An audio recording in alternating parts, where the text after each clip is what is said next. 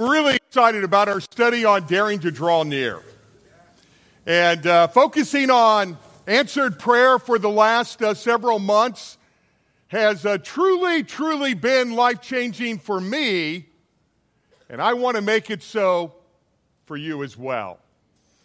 Hope you're ready. I'm ready to hear a little more from the audience today. A few more amens out there. Come on, guys, it's a little warm in here, so you need to work with me, okay?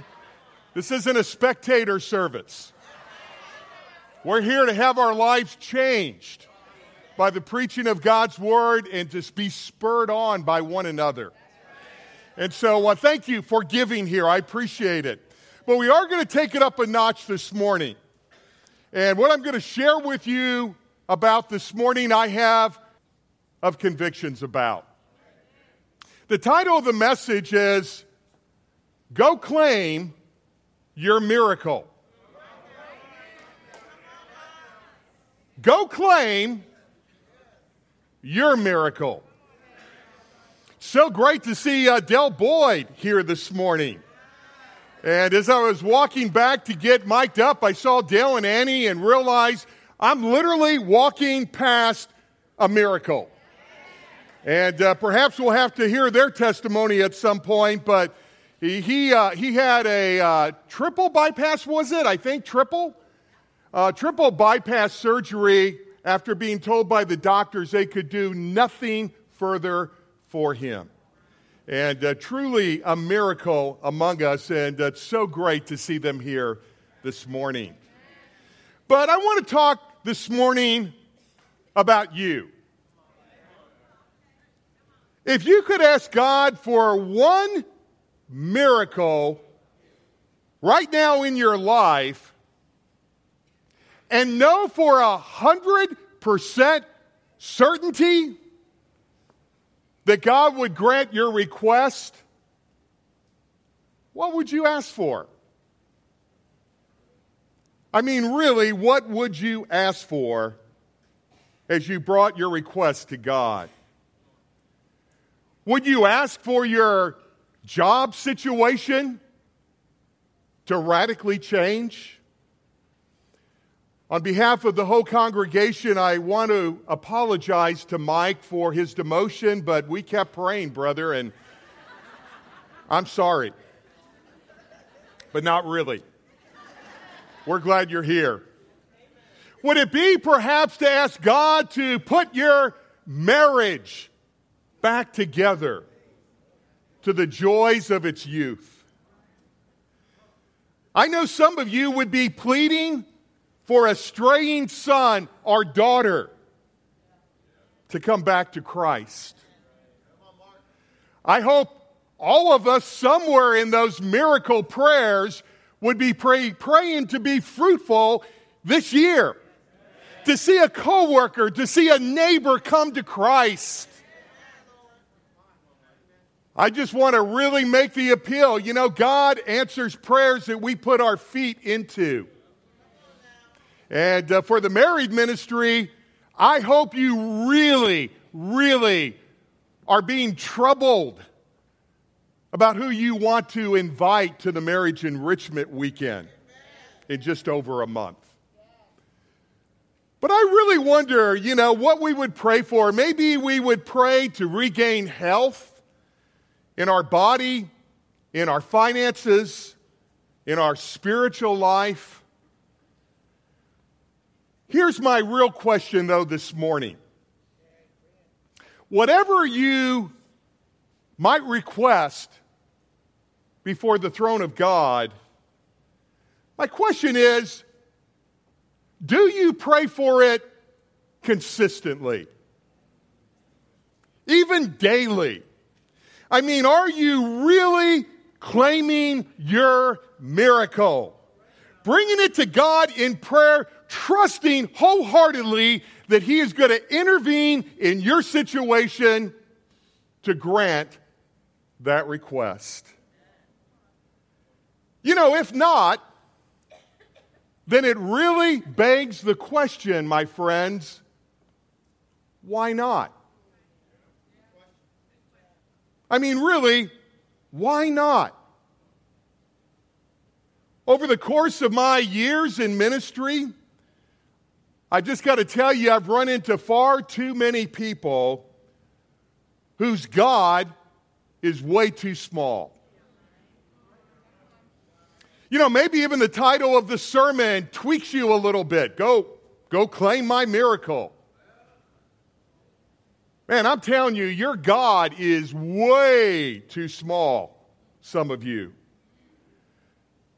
Too many who think, this is never going to happen. So why even pray about it? Or I'm just not even worthy to receive what I would like to ask for, so I'm not even going to try. Most of us would admit that we don't consistently or boldly go before the throne of God with our desperate needs. And this morning, I really want to address the heart of why. Why is it so difficult to go to God with bold requests? And I pray that at the end of this message, you're going to be asking that question and rebuking yourself, why? You know, I used to make excuses for my faint-hearted prayer life.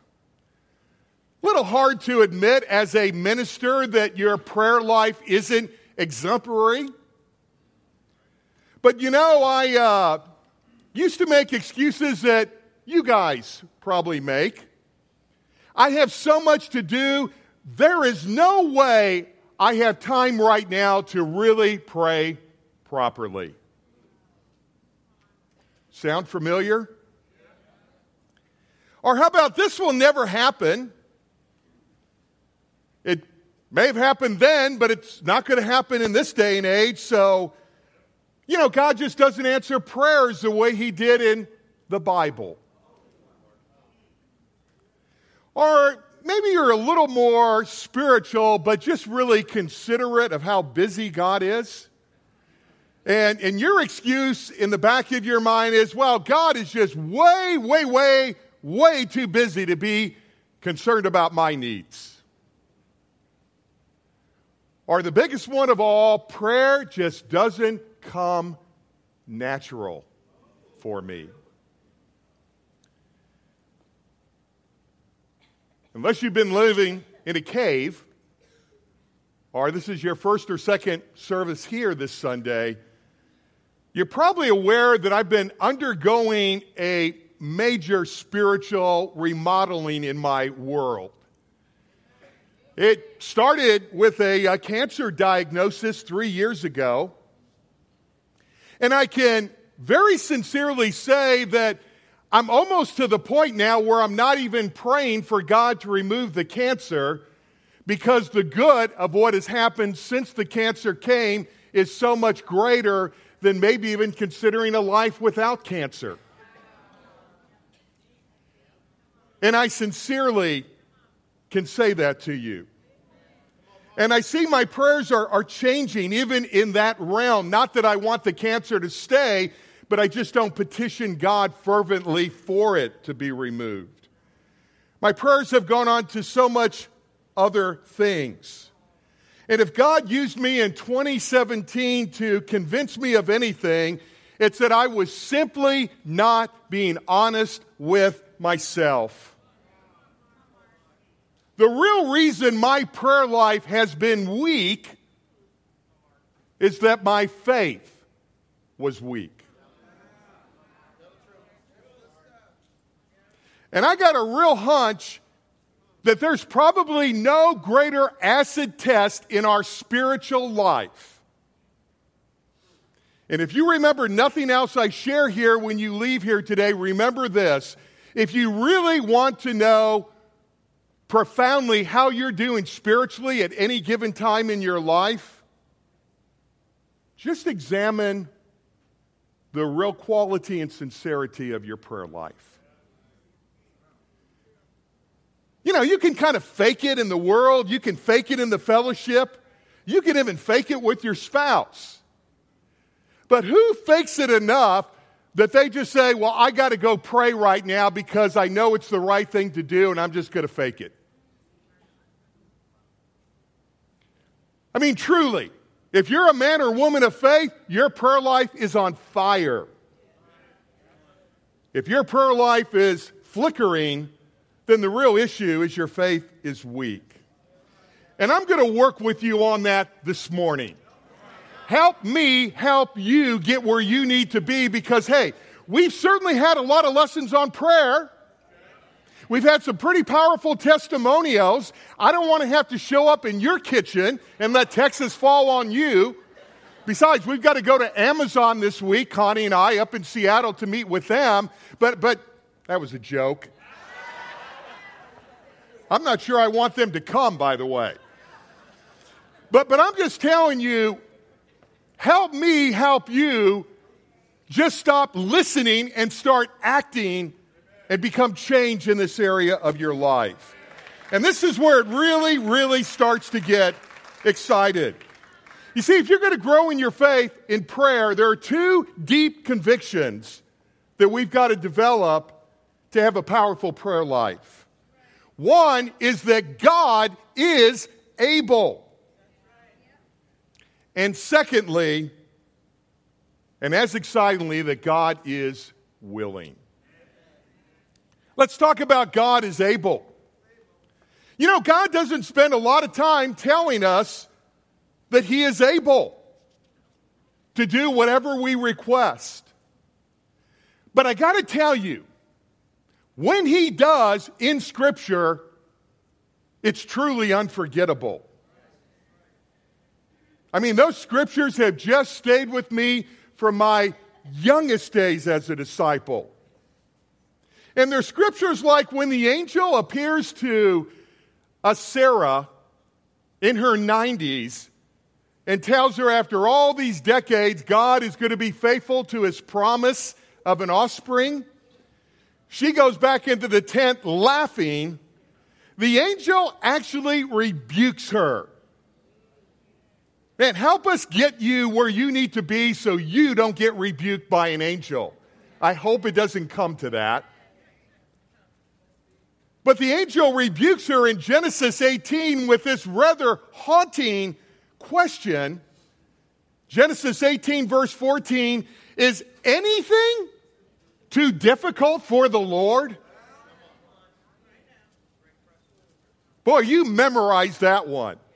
When you have moments of doubt, just call on it, claim it. Hey, is anything that you want to bring before the throne of God, that wandering child, that problematic marriage that just seems so broken beyond repair, you know, that promotion that you need so you can devote more time to God's people and less time to work, you know, is anything really too difficult for God?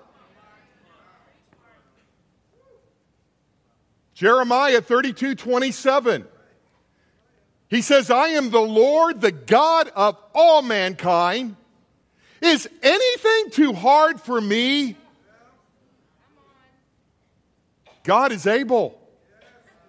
Jesus turns to His disciples in Luke 18 on one occasion when they're grumbling, and He replies, hey, what is impossible with man is possible with God. I got to tell you, it's starting to get good now. Because now we're getting out of the safe little prayers. Bless us, O Lord, and these thy gifts which we are about to receive. And we're moving over now into powerful land. Pillar Christian land. You know, a computer program concluded that there are over 30,000 promises in the Bible. All of which, I will tell you, are as good as gold.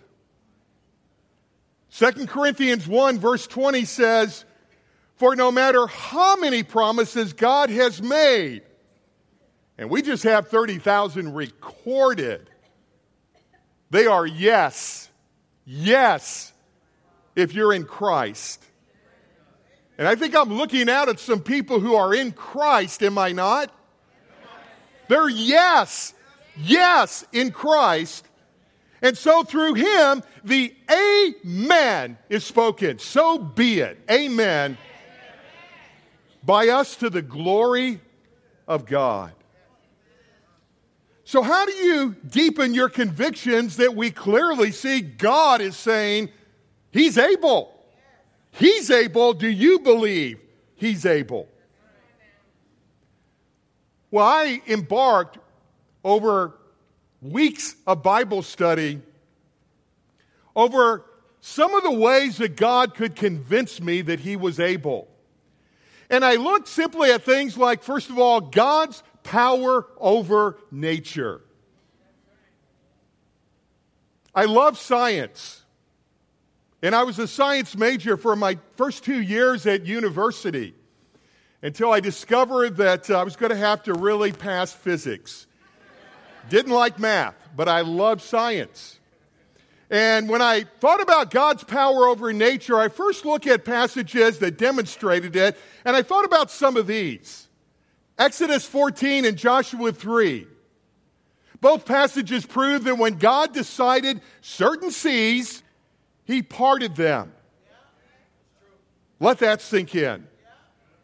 Exodus 16 and John 6 prove that when people were hungry, he did an airdrop each morning from heaven, sustaining over 1 million people, scholars believe, in the desert with angel food, manna in the morning.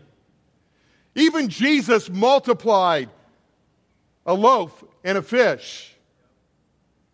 Mark 4 says that when a storm broke out, and we might just wait, we have some storms coming up here for you that aren't going to be like anything you saw in Orange County.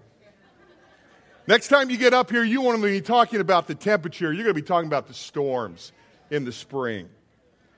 And when one of those storms broke out, endangering the lives of his disciples, Jesus just simply stood up from his sound nap and said, "Be still." That's the God that you get to pray to. I think about probably the most explosive one to me. I mean, this one now gets really big because it involves the universe. And I think about Joshua 10. Joshua 10 assures us that when Israel's troops needed more time to consolidate their gains, he even extended daylight savings. The first time and the only time he extended the length of the day. Now you let that sink in and you say, really? Really? You think God is not able to bring your wandering child back to Christ? As hard-hearted as they might seem right now? Really? You don't think the fields are white into harvest right now, that God could, if you just open your mouth and spoke to your neighbors, you might find someone whose marriage could really stand a tune-up and bring them out and expose them to what we have here in this rich fellowship next month? I mean, think about the things we're going to God for, and think about what these guys were going to God for. And so I could go on, but when I see God's power over nature, I have to say, okay, I got to take it up a notch in my prayer life. I think about God's power over circumstances, impossible circumstances. I won't even take time to go into it, but how do you get an Ethiopian eunuch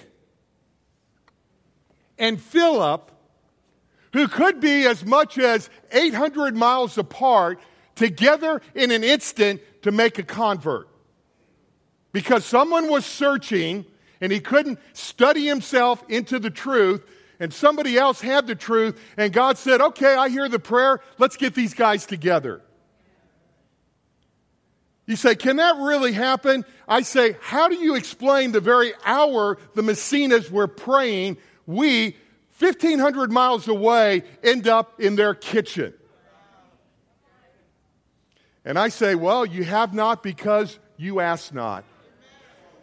You can read Acts chapter 12. I went over passages like Acts 12 and Peter's miraculous escape from prison, being shackled to the very Roman guard who was guarding him. I got to move on.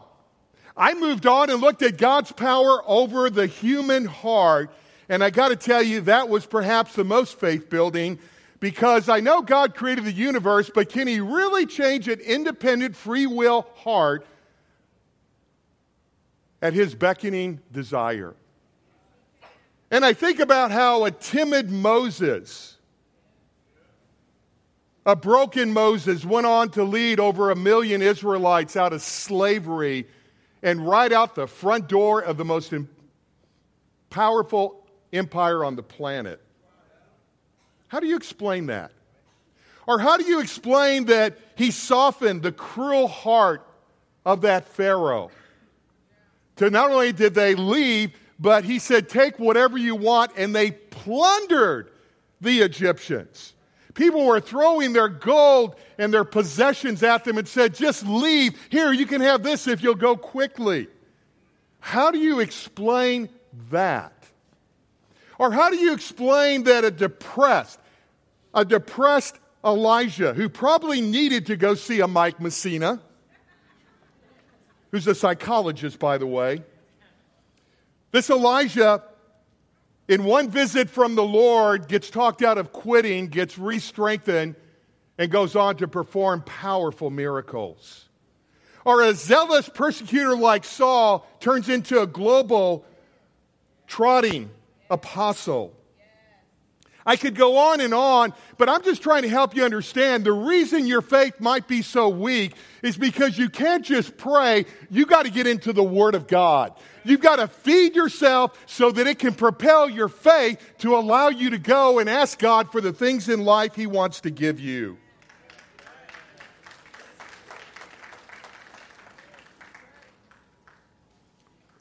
You're going to hear a fire alarm. That's for our children's practice. And also because this sermon's getting hotter.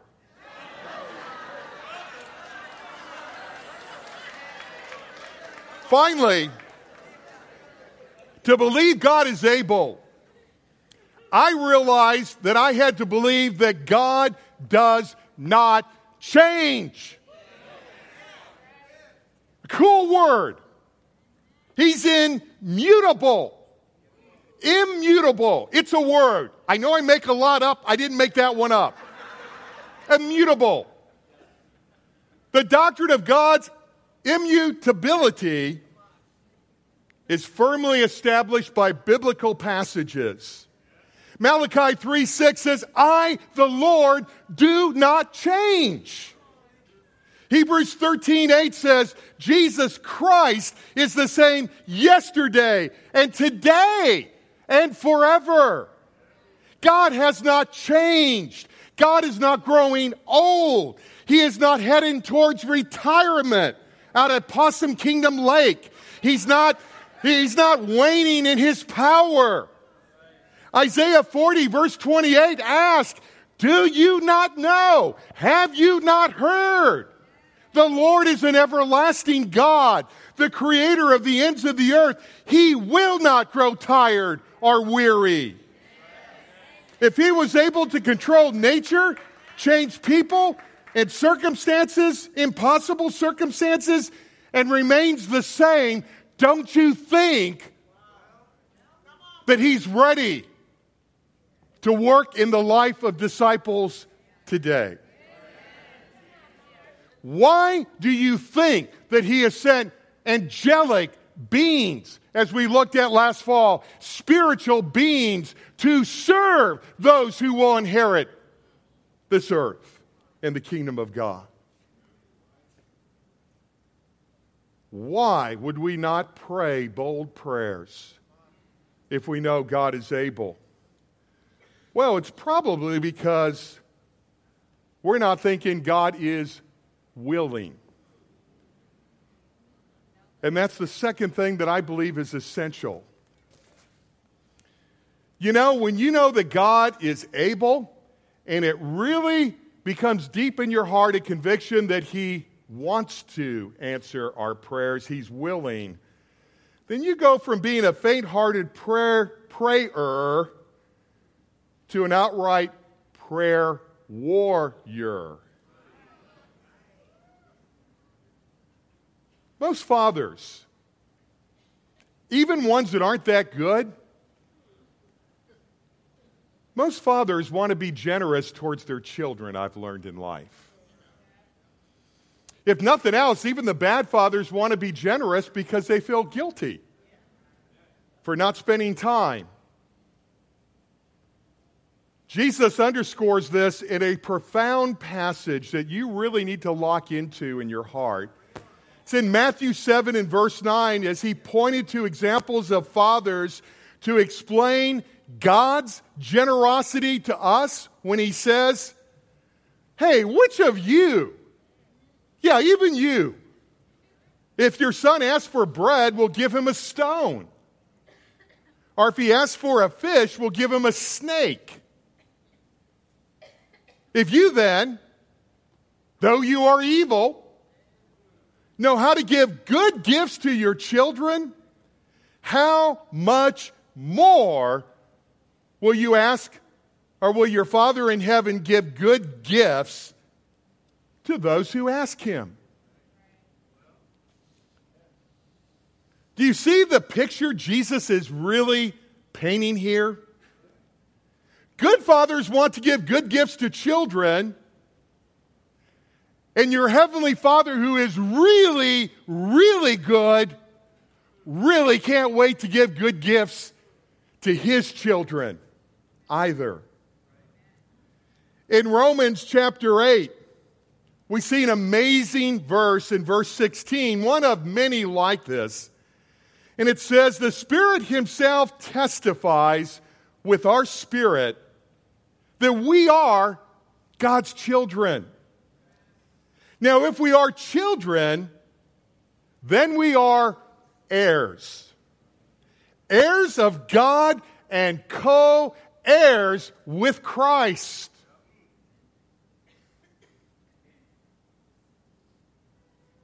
God has made us heirs as adopted sons and daughters in Christ. Jesus himself taught us to call God Father. The most repeated prayer in the Christian church is the Lord's Prayer, which begins with the words, Our Father. That word in Aramaic means Papa or Daddy. It's a very endearing term for a close relationship with a child and their father. You see, what I'm trying to get you to understand is God loves to hear from us. My wife gets a lot of calls in the day. Sometimes she's in a counseling appointment or doing something and she can't take the call. But I'll let you know a little secret, she has set her cell phone up so that if it's one of our children calling, it rings completely different. And I see her when that phone rings and she'll interrupt what she's doing. She'll even apologize to the person she may be studying the Bible with. And she says, I'm sorry, it's my son or it's my daughter. I need to take this. Excuse me for a moment. Do you realize that when you send your prayers up to heaven, God has set his cell phone so there's a ringer? I don't know what tune is playing. That's going to be real interesting to find out. It would be a lot of fun some midweek, regional midweek. I just had an idea for a midweek. We can go around and we can share with each other in a fellowship devo what we think their song would be based on what we know about them. But I'm telling you, those calls get through to Connie and those calls get through to your father.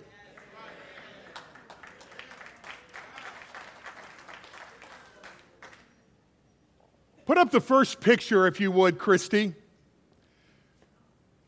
About 3 nights ago, maybe 4 nights ago now, when it was down in the teens, I have a deer feeder I set up off my back fence line. And I, especially when it's cold, put the corn in the deer feeder. And to our amazement, I think it was Tuesday night of this past week, we look out the window right before it got dark, and one by one, it looked like a scene out of Bambi, that the deers just started coming out of the woods. By the time they were done, before it got dark, we had counted, and you can count them in this picture, 13 deer.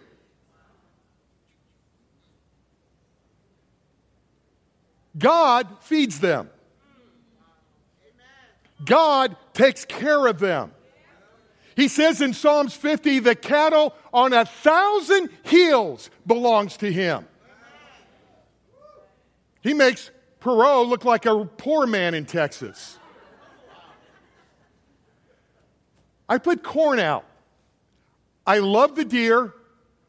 Someone who's a hunter says, oh, you don't need to give them corn. It's too much carbohydrates. Feed them this stuff. Listen, you look at those empty mouths there and you say, you feed them that stuff.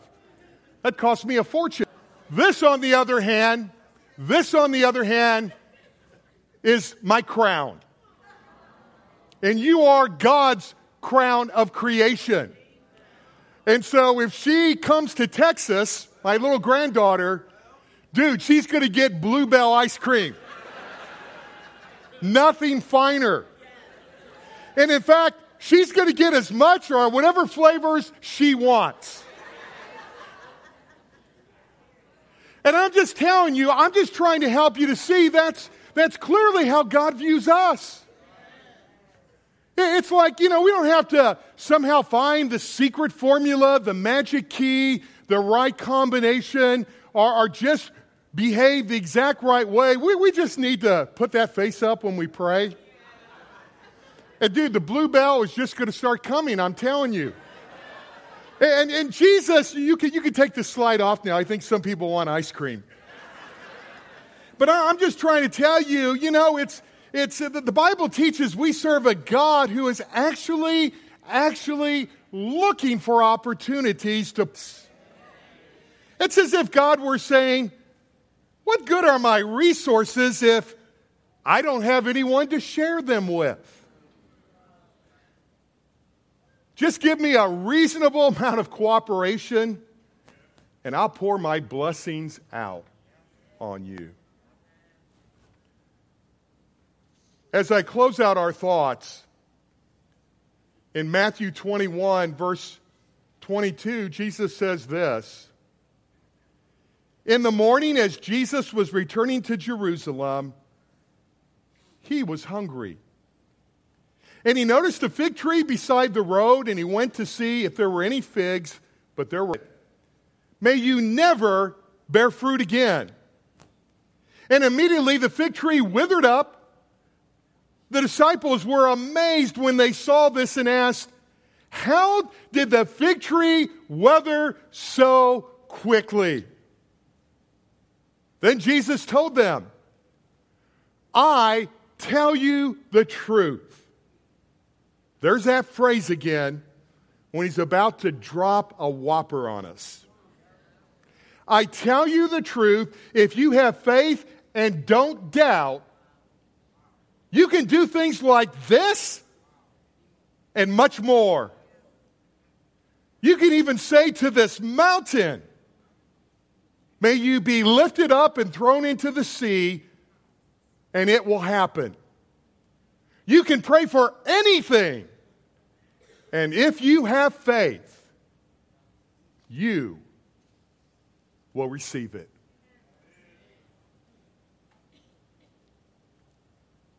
Jesus says, God is still working. God has not retired. He's not getting old. And he's still available, and you have a special ringer on your prayer phone. Just like the ringer that James 5 reminds us that someone else had when it says in verse 16, The earnest prayer of a righteous person has great power and produces wonderful results.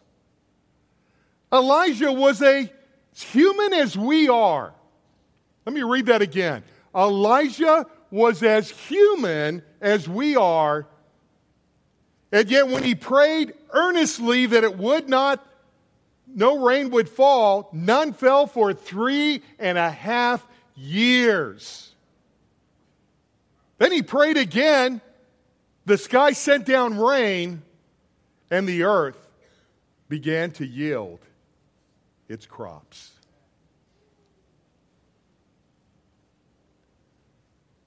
There's no difference between the God of Elijah and your God. Same God, same heart, same view towards His creation. There's no difference, and this is going to really shock you, between Elijah and you. The Bible makes it clear he was a man just like us. You say, well, God worked so much more earnestly in his life, powerfully in his life. Yeah, because Elijah prayed a lot more earnestly than you and I pray, and a lot more boldly than you and I pray. That's pretty clear. And so I conclude with these thoughts. There's no greater test to your faith right now than your prayer life. Nowhere will your sincerity be more tested than how it reflects in the devotion or lack of it that you give to prayer. We can hear all these lessons, but it's time to be a doer of the word. Kit Cummins, who's one of the most powerful brothers I know in our family of churches, who has gone on and done incredible things in prison ministry, wrote a book that I read through called 40 Days of Prayer, about how to claim a miracle in my closing. And so the first thing he says to do if you want to claim a miracle is, number one, write out your impossible prayer list and post it prominently where you can see it each day. On the wall in your office, beside your computer, on your phone when it comes up, somewhere where you're going to see it prominently.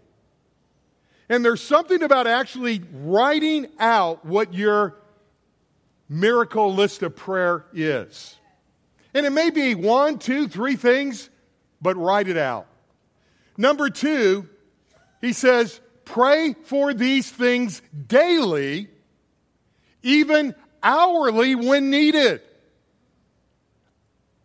What that means is you might be trying to be fruitful this year, and you might be walking into a target-rich environment to share your faith. You're probably going to want to at least be praying frequently then, but at the very least, pray daily. Number 3, he says, take measurable steps towards your miracle throughout the week. I mean, somewhere you got to put your feet into it. Lord, help my child to come back to Christ. Well, maybe you need to initiate a vacation with them. Maybe you need to initiate a dinner with them if they're in town. Maybe you need to find a way to serve them. Maybe you just need to start calling them every other day or frequently, at least once a week or twice a week. Something different than what you're doing now, but take measurable steps. God blesses people who are on the move by faith. Number 4, watch and record miracle sightings. Man, what that does is that just gets your faith steaming zealously. And I know when Dale was about to have his surgery, I mean, he had so many prayer warriors surrounding the throne of God's grace because when we got word, a doctor said, I can do open heart surgery. Another doctor said this. They got this information. We just started doubling up our prayers, tripling up our prayers, and God did the rest. But he was surrounded by angels because we were praying. And then finally, number 5, Kit says, deal with your doubts, your excuses, and your complaints diligently and faithfully, and choose gratitude instead. 5-point miracle prayer pledge that he says is guaranteed to give results, and he certainly has the life and the testimonies to back it up. You see, God is able. God is willing. It's in his nature. It's who he is. A giving God, a blessing God, an encouraging God, a nurturing God, an empowering God, and certainly a loving God. That's the God who waits eagerly for his phone to ring. Let us go before his throne now as we prepare to rededicate our commitment to him in communion.